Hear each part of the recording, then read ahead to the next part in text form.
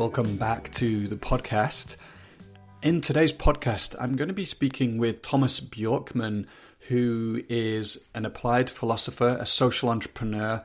He is an author too of books such as The Nordic Secret and The Market Myth.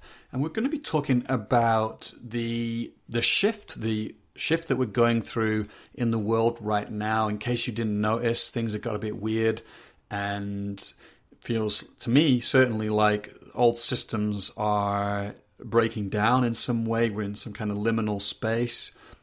So that's what we'll talk about today. Thomas will talk about the immensity of the kind of shift that we're going through, why it's not, akin to some of the lighter, if I could use that word, transitions that we've been through in humanity, but actually it's deep. It's a kind of phase shift. So we'll talk about kind of some of the characteristics of this shift. We'll talk about some of the lessons we might learn from what happened in Scandinavia 120 years ago. We'll talk about what we might do in these times, how we might orient and what practices we might take on that will take us through these times. We'll talk about myth and these collective imageries that we kind of just believe in that might be needing a kind of innovation and update.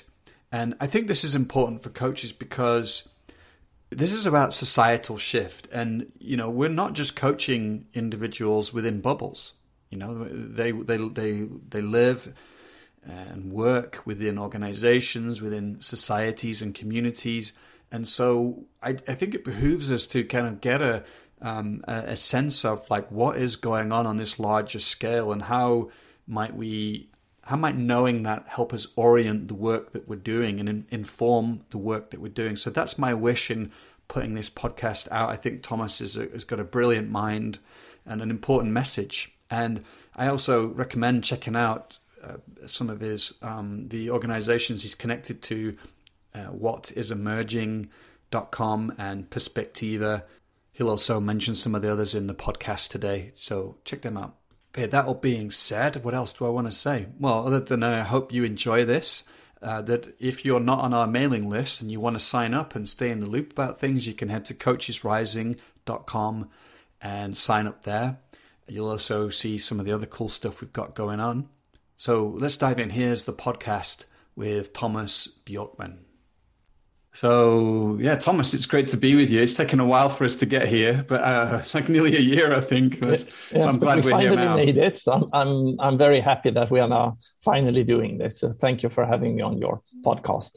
Yeah, I think we just touched into one of the reasons why I'd love to have your voice in our community, because we spoke just briefly about that many coaches, I think, have been focused on the individual and integrated, helping people make individual change. And that's important, but I think it's insufficient in these times. And so there's something about the societal level and the change there needed that's so essential. And so we're going to talk about that today and many other things.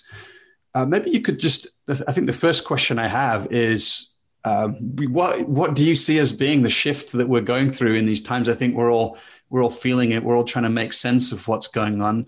And I'm turning to you now for the answer. Sure. How are you making sense of this shift? Sure. Yeah, it's difficult because I think that the shift that we are going through right now, and I think it's good that we are now more and more recognizing that this is really a shift, that we are not just talking about a change, or that we need to adapt, or that we need to evolve a bit, but that we are actually going through a shift or a phase transition. And I actually think that this shift that we are going through now is very deep. One could ask ourselves how deep this could be. And I usually say that it is, I think, at least as deep as the shift we went through as humanity, at least in the West, when we went from the pre-modern world to the modern world, when we went from a medieval, religious, dogmatic worldview and a feudal society to a scientific, rational, worldview through the Enlightenment and the Industrial Revolution, and we developed democracy in the wake of this shift in worldview. So I think that the shift we are going through right now is equally deep, and that we are just seeing the beginning of this shift. And it will put a lot of demands on us as individuals, and that's also why it's important with this connection to the personal inner development. Just staying with the old transition or shift a little bit. My colleague and friend Lena Andersen, the Danish philosopher and author, and we wrote a book a few years ago called The Nordic Secret, where we were telling the story about how the Scandinavian countries managed this previous shift in a very successful way. One could even argue, and we argue in the book, that the Scandinavian countries managed this transition more successfully and more peacefully than any other countries in the world. Now we are the first one to point out in the book that we in the Scandinavian countries are losing whatever we had a little bit, but we certainly were on to something back then. And this something is interesting. So if you allow me to stay a little bit on this, because I think it can frame and help us understand the transition that we are in right now. Because back then, 100 or 150 years ago, we had very visionary intellectuals and politicians in all the Scandinavian countries who actually saw this previous transition coming. They knew that we had industrialization and urbanization coming, and in such times of rapid social change, it's only natural for us humans to want to have some sort of external authority to hold on to. That could be a dogmatic religion or an authoritarian leader. Today, that would be an Erdogan or a Trump. But these politicians and intellectuals, they didn't want to be authoritarian leaders. They were firmly committed to build democracy. And they knew that the only way to build democracy is from bottom up. So they wanted to help create the support for a lot of people in these countries to actually take this very important developmental step in life that we can take as adults. And using Professor Robert Keegan's language, that is when we are going from a socialized mind into a more self-authoring mind. By that, becoming less dependent on external authority for our values, but also for our personal worth, and more becoming, in a much more deeper sense, authors of our own lives. So in these times of rapid transition, we need more people in society that are actually capable of being self-authoring and thereby being able to guide themselves and their communities through these times of uncertainty. And the way that they did this more than 100 years ago in Scandinavia is quite astonishing, because the best way I could describe this today would be that they actually created a lot of retreat centers for personal development. So, and they created lots of them. So by the turn of the last century, year 1900, there were 100 centers like this in Denmark alone, 75 in Norway, and 150 in Sweden, where young adults in their 20s, later on with full state subsidy, could spend up to 6 months in retreat with the expressed aim of starting their journey towards self-authorship. And when this program was at its height, almost exactly 100 years ago, then 10% of each young generation in Scandinavia had the opportunity to participate in one of these 6 months retreats. And of course, this created what we today would call some sort of critical mass in society. Isn't that an amazing story?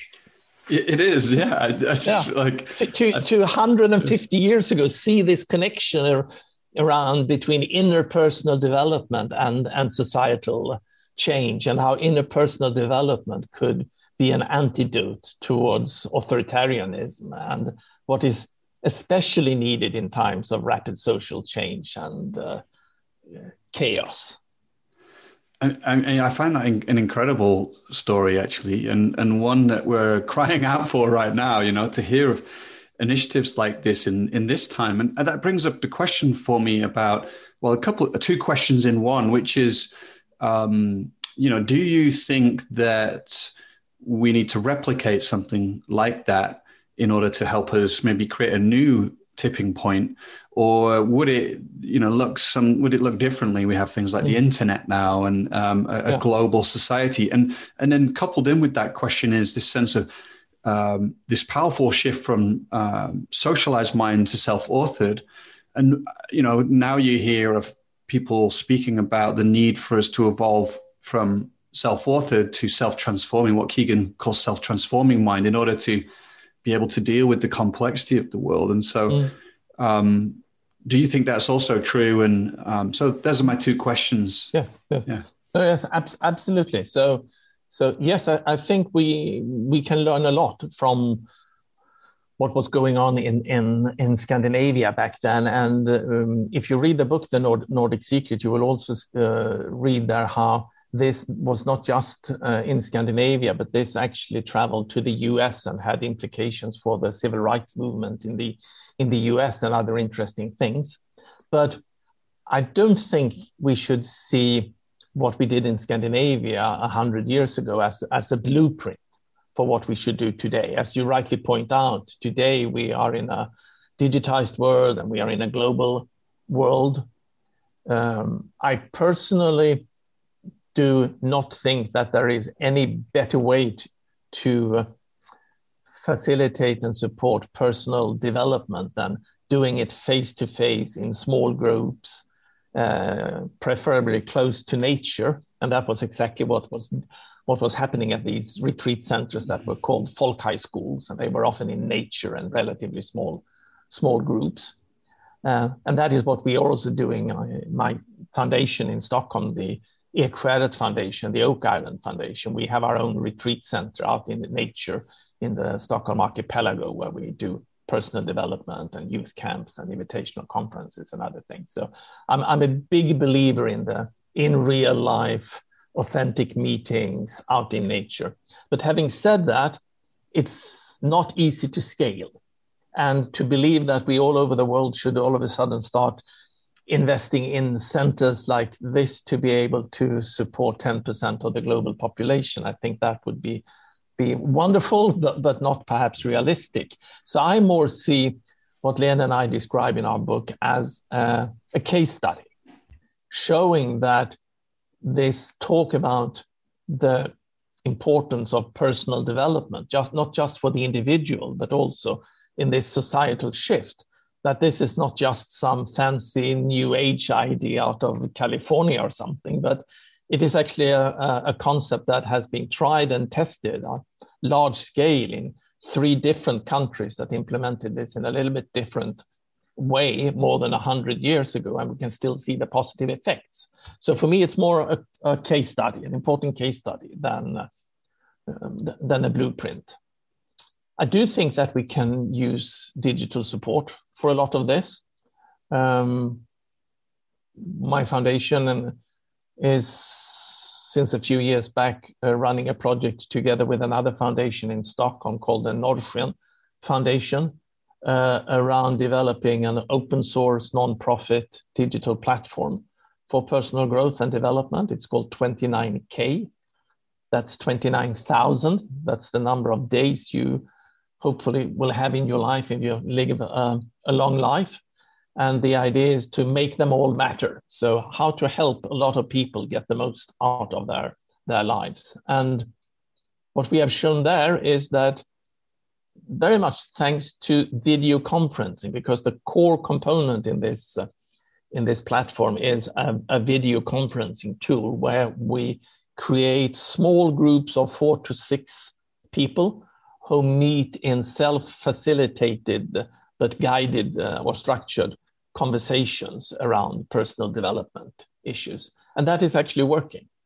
And if you can do this digitally and through self-facilitating groups, then of course you can scale this in a completely different way, rather than if you're talking about doing this in real life.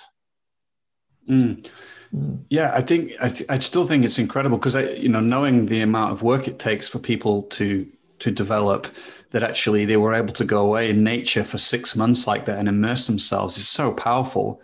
And I guess that the question I have is, and of course, sorry for interrupting you, but then of course, back then we needed all labor, and people spent 6 years in school only and so on. I mean, today we have a surplus of time, and especially for those who just left university or something. So today, I would say society can, in a completely different way, actually afford for young people to actually go away for 6 months and do this and to grow and to become adults in a deeper sense. But for some reason, we feel today that we can't afford what they could afford 100 years ago.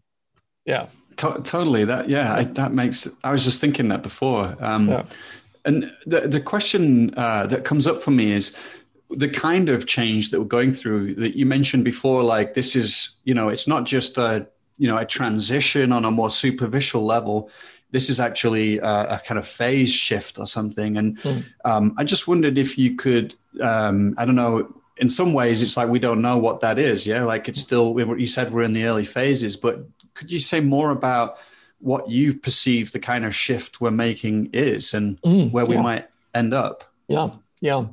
So the first thing I should say then is that I believe that many people who are thinking about this societal shift has come to the conclusion that any deeper shift in a complex system, like our global cultural system is a complex system. Any deeper shift in such complex system is usually emergent. And what do we mean by saying that it is emergent? It actually means that it will be turbulent, and what will come out on the other side, it is not possible to say. Not just because we lack knowledge, but because the process is actually fundamentally non-deterministic. Some people are talking about the butterfly effect. Small things can have a huge impact. And if you add on top of that the very rapid technological development that we are going through right now, for good and for bad, I believe that technology like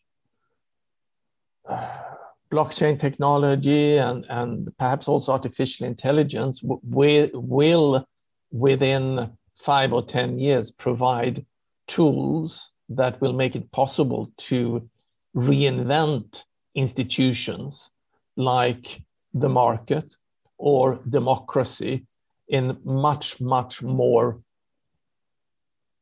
intelligent but also participatory ways. I mean, the way we structured democracy 200 years ago was essentially based on the technology of the horse.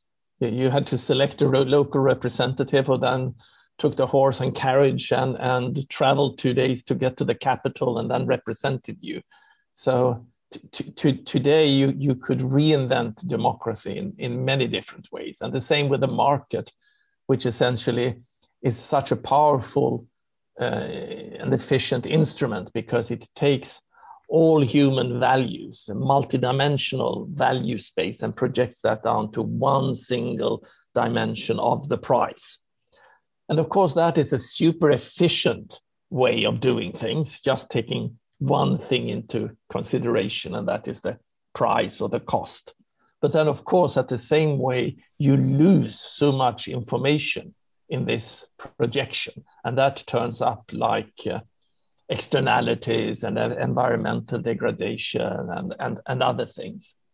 So if we with blockchain technology could keep more of that information in our exchange system, we could probably have an exchange system that could perhaps be equally efficient as the market, but would take many more of our human values, both individual values, but also collective values, into account. But this is all science fiction. So I'm just saying that it's very difficult to, in this emergent and space and in this rapid technology, to see where the world will be in 20 or 30 years, especially since when I'm talking to people in Silicon Valley about the technological development, many of them say that the technology that will have the biggest impact on human society in already 20 years is probably not artificial intelligence or blockchain or any of the other technologies that we know today. The technology that will have the most impact on the human society in 20 years is probably not yet invented. So in such an environment, it is difficult. And that's also why we see, of course, in politics, that it is not that easy to have a positive vision around the future. I mean, dystopia is much, much more simple. And it was easier 100 or even 50 years ago for politicians and for thinkers to actually present some sort of preferred utopia. This is where we want to go. That's not possible credibly in the same way today. But then I say that then it's important for us not to resign and say, well, then we don't know what is going to happen. So then let's just see where democracy and the market takes us. So we will just be spectators on this development. That is equally wrong. So when we can't focus perhaps on the positive outcome in this transition, then our focus will have to be on the process. So what is the good process for going forward? And then certainly I think that after the last couple of years now, more and more of us start to realize that just relying on the market in its present implementation and democracy, again, in its present implementation, will not take us to where we want to be in 20 years. So we need to come up with something radical here, radical.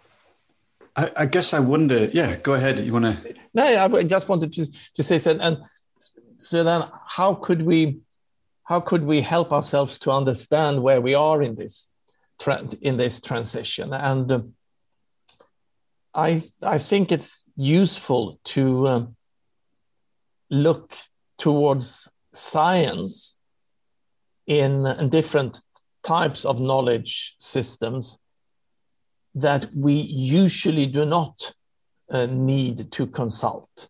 And I'm thinking about, for example, the recent surge in interest in deep history, the Yuval Harari genre of work, where we are not just looking at the last couple of hundred years or thousands of years, but going back tens of thousands, hundreds of thousands, and even millions of years to see these very, very long trajectories.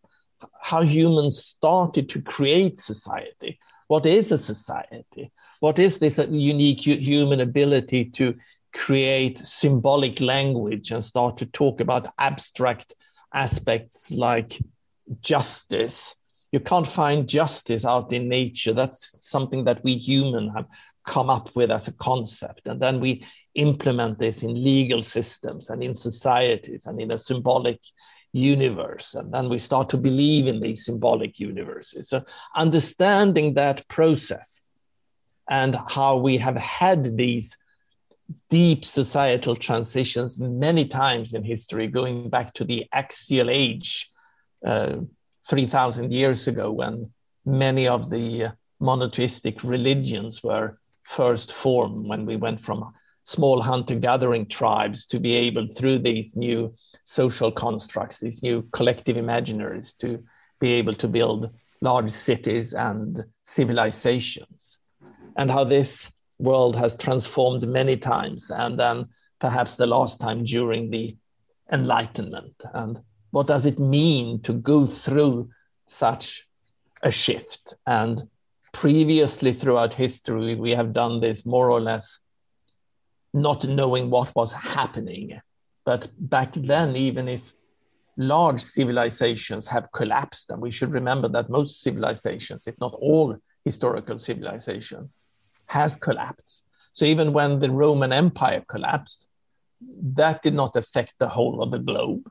That affected a large part of Europe, but not more. And other parts were still able to thrive and to benefit even from that collapse.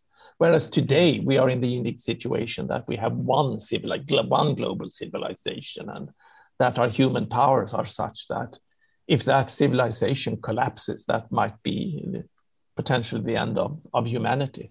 So I would say that we have to give up this sort of trial and error and just hope for the best, but really try to understand, what does a societal or civilization transition or transformation, what does that entail, and how can we best be in service of such a transition? So that we can learn from deep history. But then we have deep psychology. And say 20 years ago, there wasn't many people who were interested in, for example, Jungian psychology.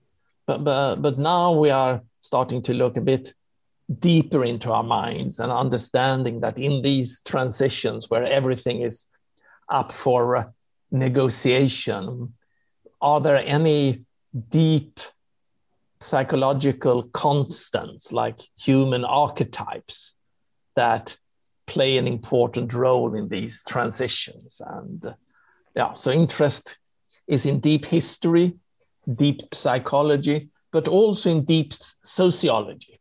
Usually sociologists are more interested in measuring the surface phenomena of society. But as I mentioned before, looking deep into the unconscious part of our society, like the collective imaginaries, and realizing that things like that we totally take for granted, like nation states, marriages, markets, and even money, that is just human inventions. It's part of our collective imaginary, our collective belief.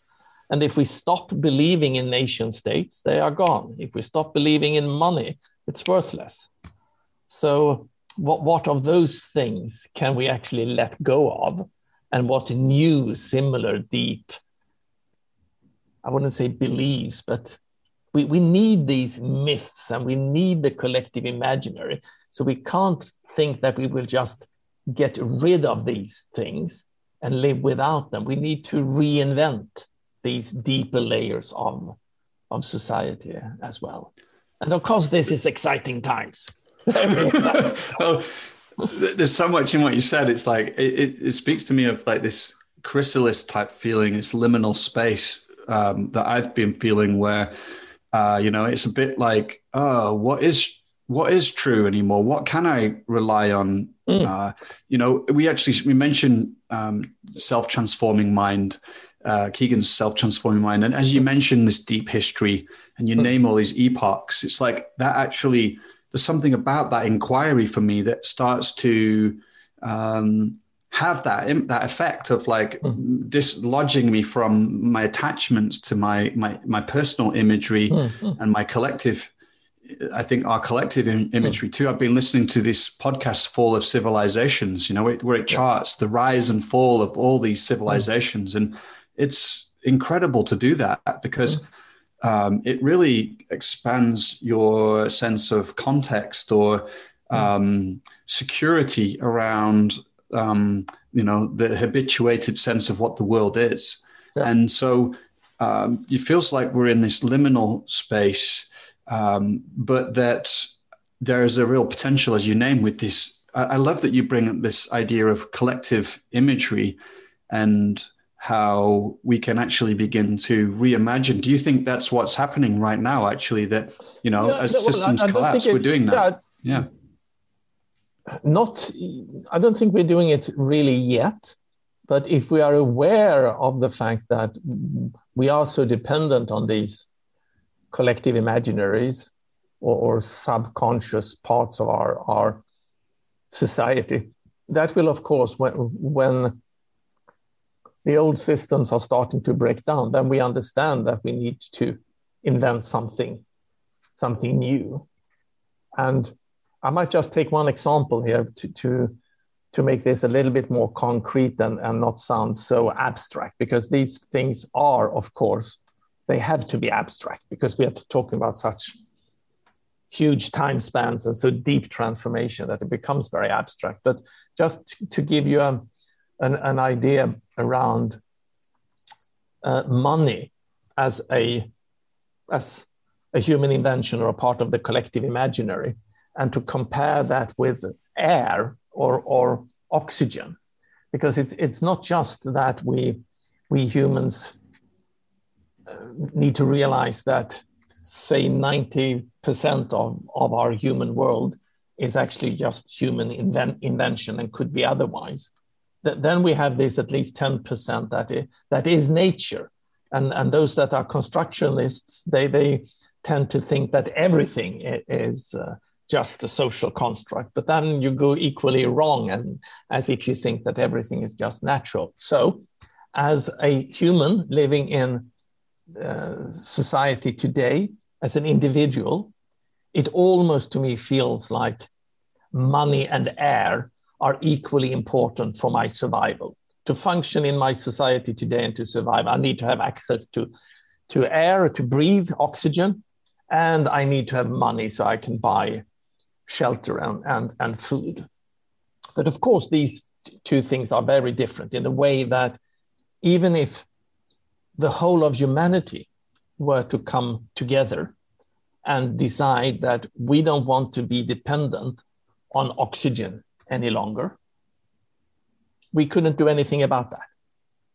Whereas if we came together, all of humanity, or just a majority in a nation state, and said that we don't want to use money any longer for exchange and allocating our goods and services, we would want to have another system. Then, of course, money could be gone tomorrow. But it's important to emphasize that agency that we have over money, over our collective imaginary, is only a collective agency. So collectively, we could decide that we want to get rid of money. As individual, money and oxygen still meets me as almost objective reality. And that's also why when you talk about what is true and what is not true, it's a different thing to talk about truth when we speak about oxygen, or truth when we speak about money, because the truth about money is contingent upon us all believing in that reality in a way that our dependency on oxygen is not.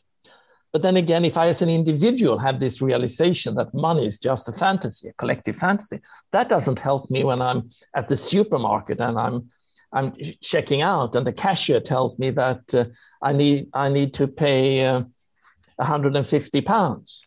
If I tell the cashier, well, money is just a collective fantasy, so you can forget about that, they will call the police on me. Because society is reinforcing this collective belief in ways as well. And that is why we need sort of to have collective agency, to exercise collective agency to change this. But the transition that we are in right now is at the level of reimagining and reinventing things like nation states and money and some of these fundamental aspects that we more or less today take for granted and natural. I would just say one more thing here, saying that one thing that is a bit sad here is that sometimes I think that we are completely mixing these two realities up in the way that sometimes I get the impression that we believe that the planetary boundaries are up for negotiation, whereas the market forces we just need to obey. Whereas, of course, it's the opposite. We can't do anything about the planetary boundaries. We need to adapt to them as humanity. Whereas the market forces, for example, we could easily change the way they work. Yeah, it's. I don't know if that was clarifying or it does. Or more confusing. Well, I think what comes up for me is to take in for the listeners. Yeah. Well, yeah. I think that's why I wanted you on the podcast, because I think we've often focused a lot on working with the individual in the coaching field, and now we have things like systemic coaching, and but as you give this example of like the individual and the collective, I think, a lot of people working with client, for example, working with a coaching client, they go off and then they're in the collective of their company or the collective of society, and they might be seeing things differently, but then they're meeting up against the force of society that still holds certain beliefs. And so, in a way, it's like that question and some of these beliefs, right, like money, are sanctioned by law. So to change those things, you actually need a political decision where a majority makes a decision. But many other things of this collective imaginary is just as you mentioned, are just beliefs that we hold. It could be beliefs of that we are these isolated, utility maximizing individuals that the Enlightenment philosophers and today the neoclassical economists would want us to believe that we are. That is a belief that is permeating society completely. But that is not inscribed in any law or anything. That is just a matter of creating a critical mass who believes in something new, and then you will see a shift in the collective imaginary. So to be aware of these processes and to be in service of those processes and see where we as individuals can support these transitions in our collective belief is very important. Yeah, I mean, I see that happening in the coaching field. This, this sense of the golden standard of the individual. The leader that could individually go out and be the one that leads and to glory, and but actually, through many different fields such as neuroscience, interpersonal neurobiology, all kinds that's starting to break that idea down. The individual just doesn't exist in that way. I think we've got a sense of that with the pandemic on a collective level as well. And I guess it brings the question. It doesn't really make sense for us all to just try to maximize our own health. If I have got the best health insurance and everything, that won't help me in a pandemic. If my garbage collector or pizza delivery guy can't take a day off when he is sick, he will bring the virus to me. So my health is actually dependent on everyone having access to decent health service, for example. We can hope that is something that we all realize in the pandemic. Yeah, exactly. And I think that's a painful process for me, at least in some ways, to begin to look at where am I playing that game of like, what can I accumulate and hold on to in order to maintain my own sense of well-being and safety. In some ways it's a very natural human instinct, but I think perhaps collectively we might being invited to relax around that into something that brings more. Or to be able to hold those two perspectives at the same time, because historically we've been very much either or in our thinking. It has been either we are in a communist collectivist world or we are in a super capitalist neoliberal world. But holding the fact that, yes, we as humans, we have these instincts and individual needs, and we need to make sure that we can satisfy them in a reasonable way.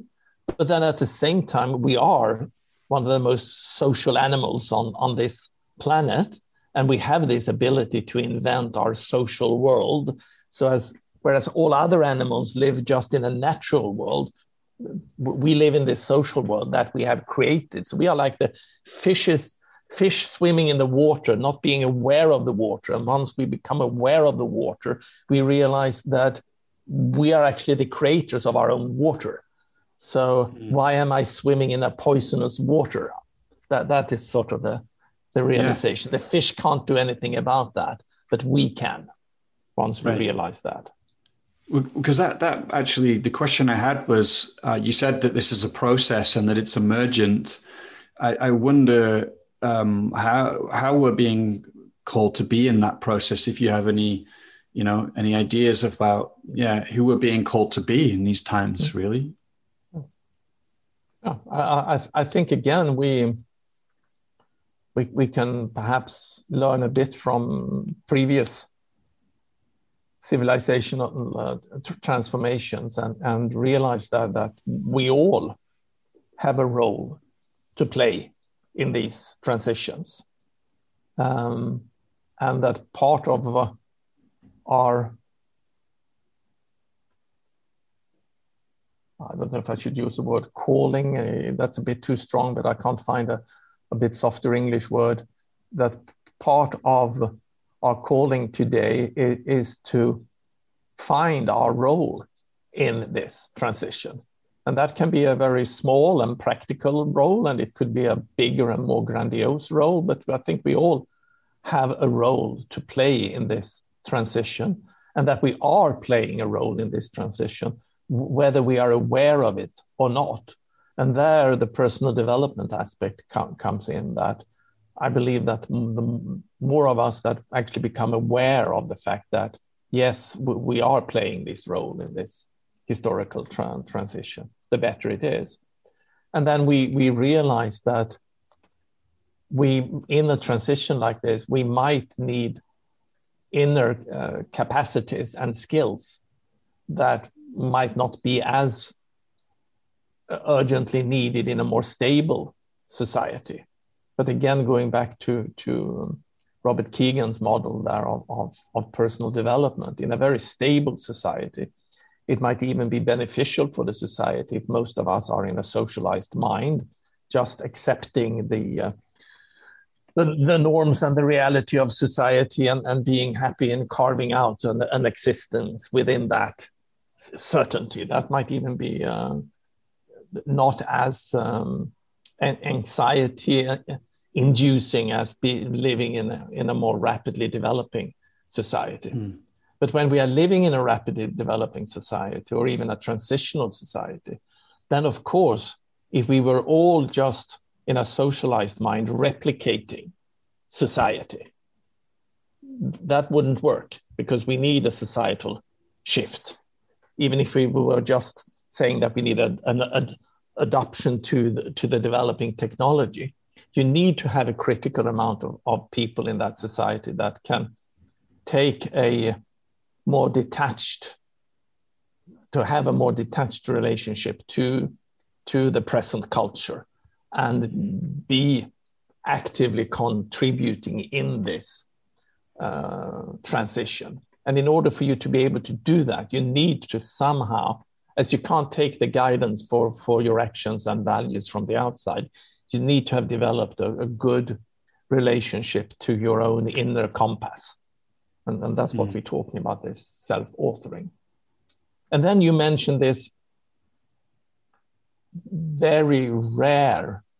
Well, first, I could perhaps say that, as I know that you in your network are using the model and the language of Robert Keegan. For those who are new to this, we could just mention that some estimates would say that perhaps in today's Western world, if we are lucky, perhaps half of us all might at some point in life, for many much later in life, take this step of going from the socialized mind to a more self-authoring mind.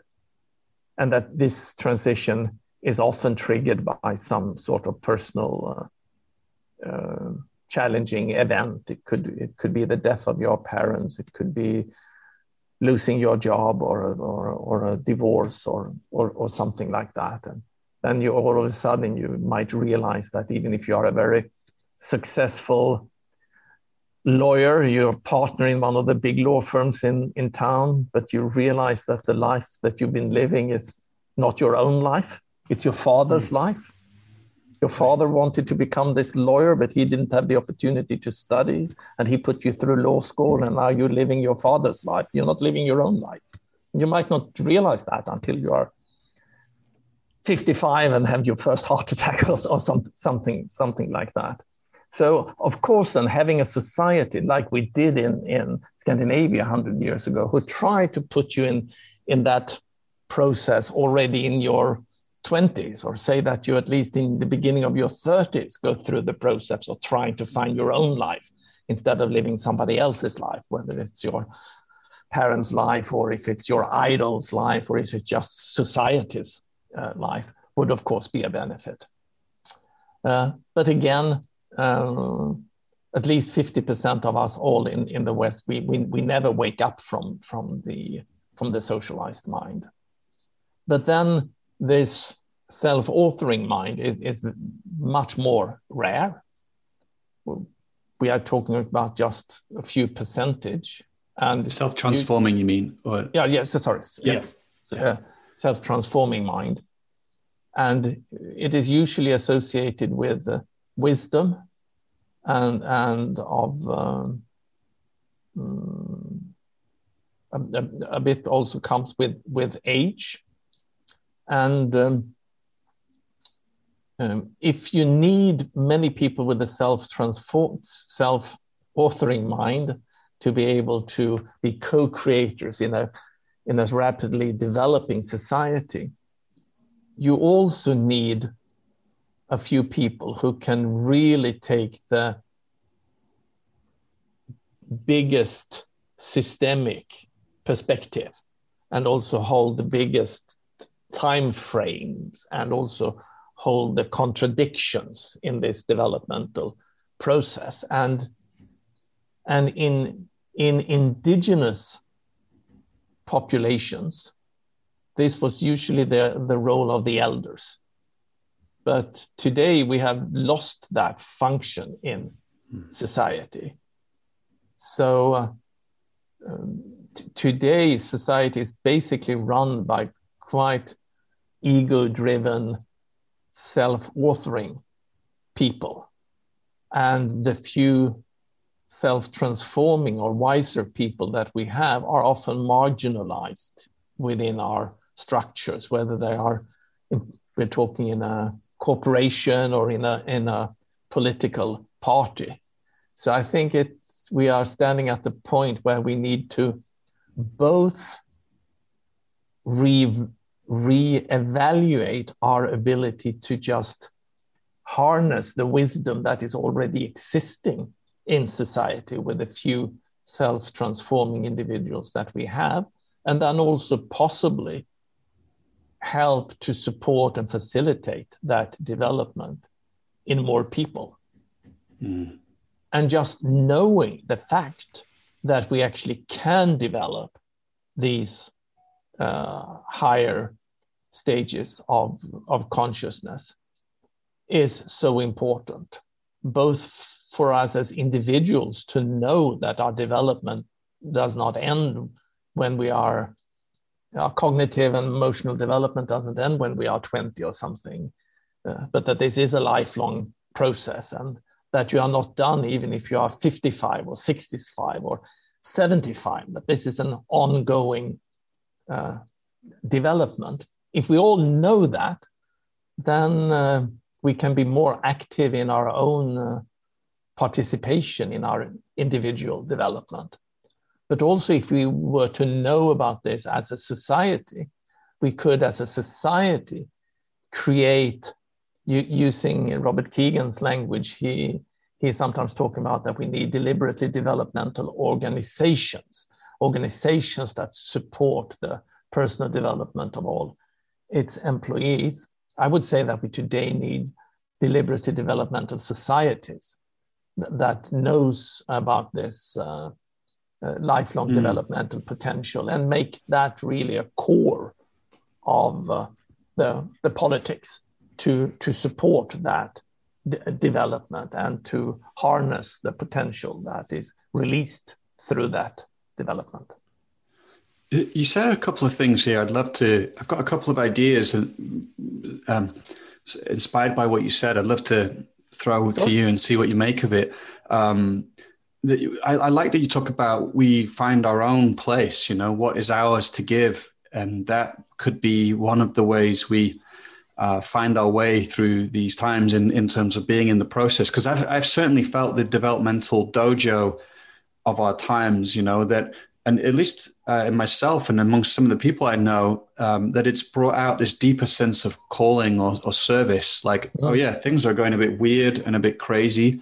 And it evokes inside of me this sense of what's mine to give in these times. And so that's got me wondering about, do we have enough time? You talked about the small percentage of people that move to self-transforming, and even, that only maybe 50% of people go to self-authoring.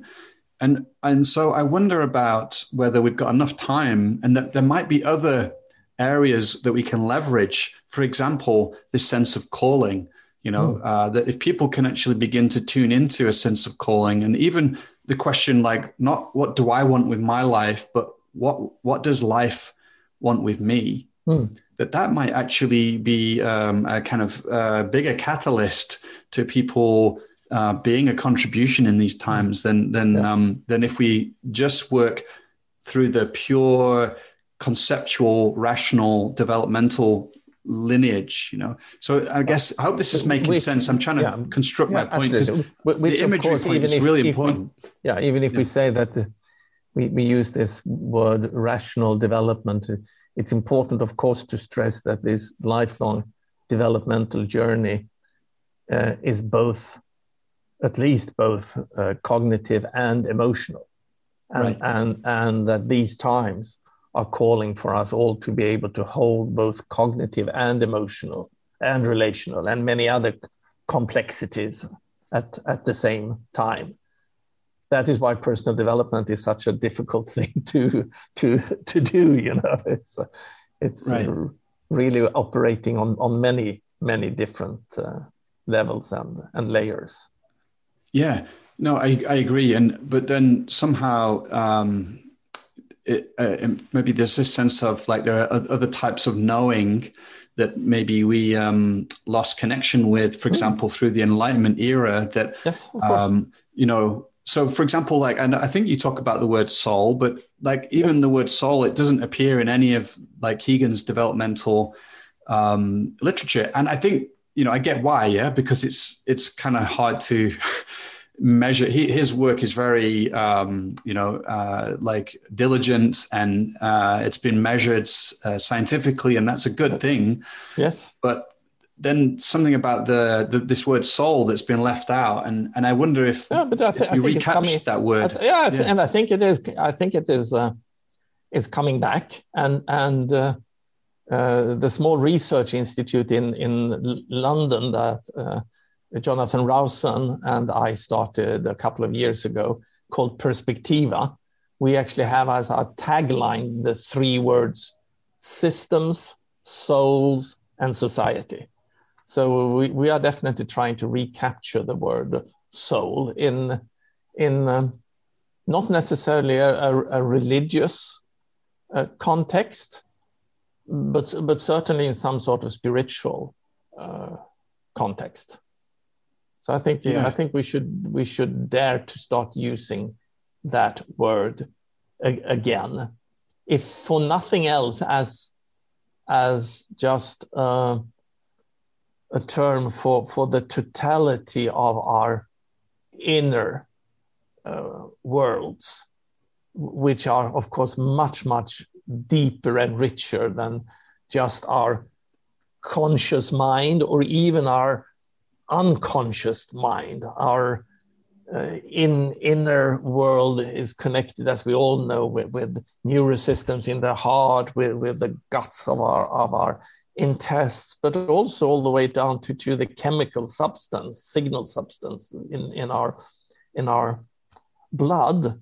And that's just the individual side. Then we know that from mirror neurons, we are connected, these systems, with each other. So you could say that we are all connected souls, connected to each other, but also connected to our culture and to our environment and to nature and to the universe. So I'm totally with you there. But also it's important not to use a language that is that some people find difficult to relate to. And we are still very much in this scientific paradigm. So I think Robert Keegan did the right thing when he was writing in the 80s and in the 90s, where he wrote his most important books, to stay completely within a scientific paradigm and do empirical measures of these things that helps these things get accepted. And it's amazing to see how this has become very accepted, a sort of inner development or even consciousness development, but mainly, I would say, so far in the West from the business community. I mean, we have leadership development consultants that has helped top management in large corporations to be on this inner maturation journey for decades. And now this is more and more corporations are starting to wake up to the fact that this is something now in a complex world that is not just necessary for corporations to support the top management in their development, but actually everyone in rapidly developing, say, technological, innovative organization needs to be supported in the inner development, so that we can all in the organization take a great responsibility for the totality. You cannot any longer run a tech development organization, not even a fairly large organization like, say, Spotify in Stockholm, just by looking at narrow, small, broken down tasks. More and more of us need to be able to take a more self-management role and take a larger responsibility for the totality. And that entails personal development. And that's why, again, some people are talking about the need for deliberately developmental companies, organizations. And I would say deliberately developmental societies. That's where we need to go. Yeah.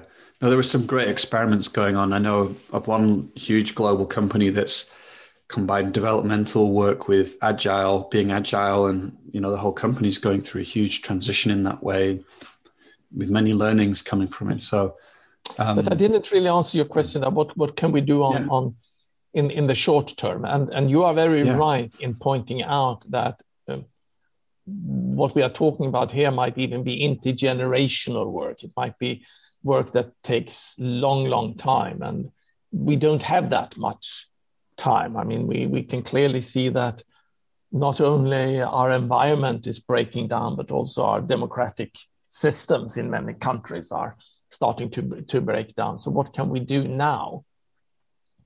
And before answering that, I just want to quote my friend, the African philosopher Bayo Akomolafe. And he has got this wonderful quote, and he usually says like this: "My ancestors tell me we are an emergency. We have to slow down." And I think that is very wise, because our Western default reaction when we are facing a crisis is to go straight to action. So what can we do now? But that might be part of the problem, the way we are reacting. So the part of the answer might be that, no, we have to slow down. We have to slow down. It has to take the time it takes, and so on. Okay? So that would be one way of answering the question. The other way of answering the question is saying, yeah, working on personal development takes a long time. Going back to the projects we had in Scandinavia more than 100 years ago, it takes generations. I mean, at least 20 years, 30 years or something like that to really lift the consciousness level of a nation. And now we need to lift the consciousness level of the globe. So yes, we should work on that project. But then I also think that we already today have a lot of untapped consciousness in society. It's just that our systems are not putting a premium on these more wiser way of seeing the world. We even as citizens, we demand from our politicians clear answers. Is it yes or is it no? And what is the action you are going to take now? And any politician that is trying to hold the complexity and see both sides of the paradox would quite quickly be voted out of office. So I think if we could promote a cultural shift and a shift in worldview, where we would start realizing that the old worldview and the old map that we have been using to navigate the world during the last 200 years from the Enlightenment, that yes, that has been very beneficial to humanity in many ways, and we shouldn't just throw out the old map like that, because that map has given us modern medicine, it's given us democracy, it's given us human rights. We wouldn't want to not have those things, and we hope to continue and develop along those lines. But certainly that old worldview needs at least to be strongly complemented with new ways of seeing the world. Such as we already mentioned, yes, we are these individuals, and we shouldn't forget that we are individuals, and we should cherish the fact that we are individual and that we can individuate in Jung's language, and that we could become authors of our own lives, become self-authoring. We don't want to go back to the undifferentiated collective of the Middle Ages. But we are also part of this greater collective, and we are interconnected. And how can we hold these two perspectives at the same time? Perhaps shifting from the view of the world, seeing the world more of things and nouns, and starting to see the world more in terms of processes, going into some sort of process philosophy, and see how these processes are interconnected and nested in each other. To go from the old worldview of seeing our mind as a rational machine that is fully developed when we are 20, to realize that our mind is a complex organic system and a constant development through our life, and that development can actually be supported. Perhaps another shift would be to realize that we can't just take the human world and accept it as it is, as if it was given to us by God or by nature, but realizing that we are actually constantly creating and recreating this social world, whether we are aware of it or not. And again, start to not immediately throw out nation states and money, but becoming aware of the water that we are swimming in and realizing that we have collective agency over concepts like this. And then finally, if I should mention one more worldview shift, might be to stop just focusing on the material growth and focus on GDP and focusing on the material aspects of life. They are, of course, your highest priority if you are starving and without shelter. But for most people in the Western world, I might even say most people in the world today, luckily, we have come to a point where we could leave this focus on the material aspects of life and start looking into aspects like purpose and meaning, and investigate that part. And that would be the meaningful part of growth in the future, not the growth of GDP, but the growth of meaning and purpose in our lives. That idea just lights me up. What a world that could be if we did that. Yeah, and this, I mean, changing our worldview like this is not done overnight, but it doesn't need to take 20 years. I mean, we've seen before in our fairly recent history how we in the world, in different parts of the world, have changed views of certain things quite quickly. So a concerted effort to expand our worldview to include these other perspectives as well could be a project that could take 10 years or something like that. And again, it's not a question of reaching everyone, but in these self-organizing complex systems like our civilization, probably if 5%, 10%, 15% of us all started to see the world and started to relate to ourselves, to each other, relate to society, and relate to the planet in new ways, that could be this tipping point that gets the whole system to tip over into a new way of operating. Yeah. Well, I'm aware of the time, and I want to make sure, that we give you enough time to transition. I just want to express my gratitude, Thomas, for your mind and your ability to, weave this picture, this, this complex set of ideas together for us today. And actually, the more I look at the work you're doing, just to say thanks for what you're up to in the world, because, I really see you being a player, creating these initiatives that are touching people's lives. So I'm grateful you're doing that. Yeah, and we are many that do that. So if some of your listeners are interested in exploring these ideas, I would recommend one of the initiatives in our ecosystem, which is a media platform run out of Berlin called Emerge, and the URL is whatisemerging.com. There you can all find a lot of thinkers and doers and projects in this area that can serve as food for thought or inspiration to us all.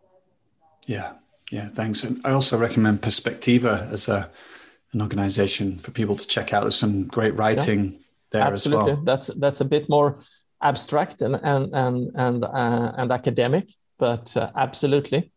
We are out with 5 new books this spring, and one particular that I like very much, which is about metamodernity.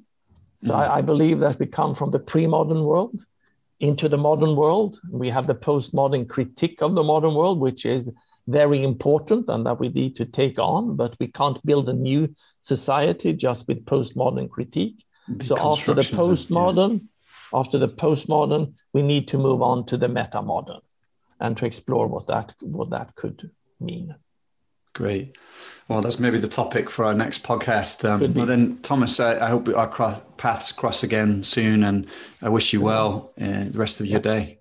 Yeah, and thank you for this conversation, and thank you for your work with your podcast and everything else that you are doing. Here we are. We're at the end of the podcast. Just a heads up again, if you're not on our mailing list and you want to stay in the loop about other things we create, then head to coachesrising.com. Put your name in the sign-up box there. You'll also find some of our other offerings, our online trainings for coaches there. And just want to end by wishing you well, and I'll see you again next time.